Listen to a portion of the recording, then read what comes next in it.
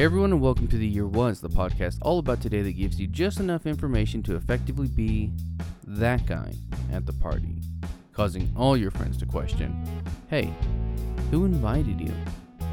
Like, seriously, why are you here?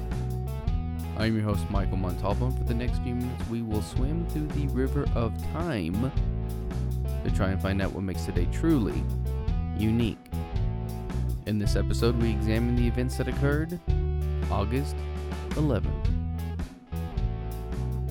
Spies are everywhere these days. Hi, Cheryl. Espionage has always been an item of interest not only for governments, but people in books and movies. From James Bond to real-life spy Valerie Plame, if that really is her name. There are so many of them, but was one of America's most famous spies actually a spy? This, of course, brings us to the case of the Rosenbergs, who were the first American civilians executed for conspiracy to commit espionage. These two, Ethel and Julius Rosenberg, were accused of being spies and were ultimately killed for it, but what exactly happened? To find out, let's talk a little bit about them. Ethel and Julius Rosenberg were accused of being communist spies because they were members of the Young Communist League, which is also where they met. After marrying in 1939, Julius got a job as a civil engineer in the U.S. Signal Corps, the branch of the Army that is the one that handles communication and the information systems for the combined armed forces of the United States, so not a bad job. And while working there, he and Ethel began to allegedly disclose military secrets to the Soviet Union. And while that would be bad enough during the Cold War, this was during World War II. But they were not discovered. Meanwhile, elsewhere, many years down the road, the United States began work on the secret Manhattan Project, where a group of scientists were assigned the task of creating the world's first atomic bomb. Of the people chosen to work on this project, there was one that had ties to the Rosenbergs, Ethel's brother, David Greenglass. Greenglass was a Soviet spy. He had followed his sister and his brother-in-law into the Young Communist League in 1943, and as a machinist working on the Manhattan Project, began to secretly, as spies do, sneak out data and notes concerning the construction of the nuclear bomb. Some reports say he was recruited to do this by his brother-in-law. Other articles either don't mention it or imply that he did it on his own. But now that secrets were being brought to the Rosenbergs, they then went and turned over the information to Harry Gold, who acted as the courier, who would then get it into the hands of the Soviet Union.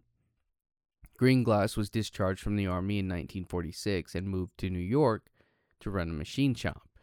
And for a while, things were good. Then, things took a turn. In 1950, Klaus Fuchs and Harry Gold were arrested. What's that? Who was Klaus Fuchs? Oh, he was a German spy who got information to the Soviet Union. So, after Fuchs and Gold were arrested, they named names, and Ethel and Julius were among the names named. This led to their arrest, first Julius on July 17th and then Ethel's a month later. The tricky thing about this arrest, and the reason they were charged with conspiracy to commit espionage, though, was that the United States was not at war with the Soviet Union, and so they couldn't be charged with treason, which I'm sure many wanted to see happen. During this time of McCarthyism and fear of the atomic bomb and of Russia, prosecutors felt that they had a solid case and moved to take these spies to trial. The year was 1950, and on this day, August 11th, Ethel Rosenberg testified in front of a grand jury concerning her part in a conspiracy to commit espionage. I say that she testified, but she didn't really say anything other than, I decline to answer that question on the grounds that this might tend to incriminate me. That statement did little to help her case, and in the end, she and Julius were both convicted and were sentenced to death in 1953. Here's the thing. They absolutely were communist, and while Julius did get information to the Soviet Union about some U.S. weapons, there is really no evidence that supports that part of the information concerned the atomic bomb. It has also been argued that Ethel really had nothing to do with the whole spy of it all. To go even further, of the people I mentioned today, only the Rosenbergs were executed. Her brother David Greenglass even said in an interview in 2001, after testifying in 1951 that his sister had typed the notes given to the Russian, that his wife may have been the one who had done the typing, but that his wife was more important to him than his sister. The Rosenbergs' own children, Michael and Robert, have even tried to exonerate their parents by requesting through the Freedom of Information Act the documents on their parents.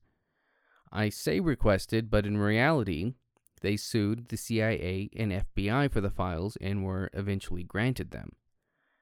After countless hours searching through the documents, they determined that their father most likely stole nuclear secrets and was a Soviet spy recruiter, but they believed that their mother was innocent. Whatever the case, what's important to remember about all of this is that it was happening during the time when the world was scared of a Cold War. World War II had just ended, and conflict with the United States and Russia seemed only moments away at best. People were scared, and that fear brought out suspicion and distrust not unlike that of the Salem witch trials. U.S. Senator Joseph McCarthy led this witch hunt, which resulted in politicians, artists, and writers, and movie stars being blacklisted or forced to name names of people who had no affiliation with communism in order to escape this fate. Lives were ruined and accusations were made to save oneself. I'm not saying that these people weren't guilty or innocent. I'm just saying that the fear and paranoia were a driving force and is a weapon that is still widely used today. That's going to do it for us today. If you like this podcast and want to hear more, give us a rate and a review. That helps me out and helps steer this in a direction that is hopefully good for all.